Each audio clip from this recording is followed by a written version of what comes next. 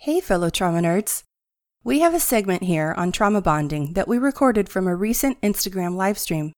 You can join us for the next one on Sunday night, and maybe Justin and I will answer one of your questions. In the meantime, please enjoy this mini episode. So let's talk about trauma bonding. Let's do. Have you looked into this at all? This is something that I have heard of from a number of people now, and I think we're all. I think we're all pretty. You'll probably be pretty familiar with it under different words like Stockholm Syndrome or the fawn. They call it the fawn trauma response. To me, it's very similar. It's like the same thing. I talked about that way back in episode 8, I think. So trauma bonding, Stockholm Syndrome, the fawn trauma response, these are all in the same family. But I want to focus on the trauma bonding that happens in an abusive relationship. And I see elements of this in the teens that I work with, especially the girls that I work with. I haven't worked with adults, I haven't done couples work, but I do see elements of this. And so I think I can speak on some level about it that makes sense in the way I see it. So I'm curious what you think, Mercedes, as we go through this. Okay. But basically it's just forming a bond with your abuser. Or if it's Stockholm Syndrome, that's when you're being held hostage, forming a bond with your hostage taker, or even with like an incestuous parent, it's forming a bond with the person who is abusing you. That's basically it. This is part of this is the cycle of abuse, and I think a lot of people have heard about the cycle of abuse. So I think about, everyone's heard of probably the cycle of abuse, where there's basically like the abuser is abusive, they're violent, and they go through, and I don't know the whole cycle, but basically there's the violence or abuse followed up by apologies and positivity, which gets them back in the good graces and then back into violence, and like it happens repeatedly, right? It's a basic idea, I think. Mm-hmm. So part of this, I think the trauma bonding is the cycle of abuse and reinforcement of that. So apologies or being treated special, being given promises to make up for the abuse. Somebody asked if it's similar to a fantasy bond. I don't know what a fantasy bond is, so I don't know. So a big part of this in forming a bond with an abuser is that they go through that cycle of abuse where there's abuse, but then they, I don't want to say make up for it, but they know how to get that person back, like how to work their way back in their life. Mm-hmm. So like you mean apologies. The abuser does? Yes. Yeah. Okay. So it might be what looks like an apology, and they say I'm sorry, but obviously I can't imagine it's a true apology. But treating that person differently, in a very special way, making empty promises, or maybe they mean them. I don't think so. But then also you combine that the next day with like threats of telling a secret about the person, threatening to harm somebody else, and of course abusing them all over again, that there's this like cycle, right? Mm-hmm. Of abuse, but also a bond that's sort of happening. But I think what I want to look at is on a polyvagal level, of course, is what I think might be happening. And on a polyvagal level, the person who's being abused, they're not mobilizing. There's danger, but they're not mobilizing and getting away. Mm-hmm. And or if they do, they come back. So they're not, even though there's danger, they're not mobilizing. And I think what we call that is unhealthy neuroception. There's danger, but the response is not there to get out of the danger. They're not leaving the abuser. They're clearly down the ladder, right?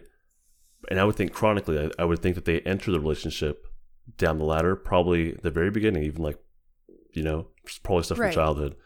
Probably, yeah, I was just going to say that. Yeah. Probably patterns of relating to other people formed in childhood. Yeah. And we had a comment right here. It says, even in abuse, the attention feels like love. It's not real, yet they take the abuse to receive attention/connection, a fantasy. Oh, and that makes sense. Yeah, and that's kind of where I'm headed. Mm-hmm. Where if you're entering into a relationship in this shutdown or free state, but this abuse, and people who abuse know how to play on that. You know what I mean? And this is what I see a lot with the girls that I work with, is that they don't spot the red flags. And as they talk to me about these people they're with, I'm like, in my mind, I'm like, red flag, red flag, red flag. Right. Danger, danger, danger. Yeah, but they're not seeing it. because their neuroception's not there. And what's happening is that they're getting a relief, I think, from their shutdown or freeze state, because now someone sees value in me. And someone who's an abuser or highly manipulative, they know how to use, I think, polyvagal cues of safety, like smiles and, eye contact. They know how to fake like they're listening. I don't think they're actually like emotionally, empathetically listening.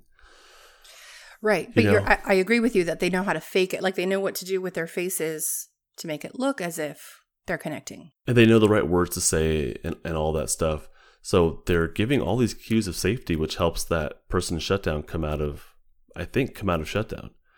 And now they're more sympathetically charged, they're more mobile, and now they're attaching and bonding with the person who is worth a thing that is giving them relief, just like a drug, I think. You see what I'm saying? Like they're coming out of shutdown because of this person's like coaxing them out of shutdown in a way, giving them relief from their shutdown. Right. But then being abusive and sending them right back down into it over and over and over again. So there's this dependency that builds because this person, just like a drug or just like, I don't know, any other way that you use to get out of shutdown, this person's helping me come out of that, and I'm building this attachment with them. And it feels like love. It feels like excitement because all the energy is coming up now when you go into a sympathetic state, right? Mm-hmm. So it feels like lust and it feels like all these things, and I feel alive finally. But then that person sends you straight back down through their abuse. So it builds this dependency and I think this kind of addiction on the abuser, if I put it that way. So does that make sense? Mm-hmm. It's this temporary... Yeah. Like a temporary state shift out of shutdown. like it feels to them in their unhealthy neuroception place. It feels to them like a true connection or like fulfilling a need. But because they have unhealthy neuroception, they can't read the cues of danger and the red flags that are there. Yeah. They misinterpret those cues as, safety or love or whatever. Insert label here. Yeah. And I think that with the girls I talk with, that after they get out of these situations, or even while they're in them, if they can talk it out with me, they begin to say, oh, you know what? There was that one thing early on, like he said this thing or he did this thing. It didn't feel right, but it didn't, like that feeling was there, but there was no like connection of like, I should leave. You know what I mean? Right. And I think that's pretty common, I think, with abusive relationships is if once you get out of it, especially, and you could think clearly and you're actually in a better place, that you'll think back and say, well, there was this moment, or he always did this thing, or she or whoever. They always did this thing, and I guess that was like a big deal, or I guess that was a red flag. I missed it. That's what I hear a lot. Yeah. Just because the ability to recognize and then mobilize based on those is really compromised. And I think that people who are in an abusive relationship, I think it's common that they go through multiple abusive relationships. It's not like it happens just once. I think that based on the way you're raised, that this might be, and the people we work with, the parents we work with, that there's a repeated, it's a pattern, right? Mm-hmm. There's a pattern of relationships that they get into because in between relationships, they haven't actually changed state. They're still in a very shut down or frozen sort of place. So they haven't actually changed state. They're still not neurocepting safe relationships. So the next person that comes around that recognizes that, and I think that people who are abusive can recognize someone who's in a shutdown place and take advantage of them. Mm-hmm. And I think that those people are probably more of a very unhealthy fight state where they're able to dominate someone who's in shutdown and really play upon their weaknesses and say the things that they want to say, make all the promises and whatever else.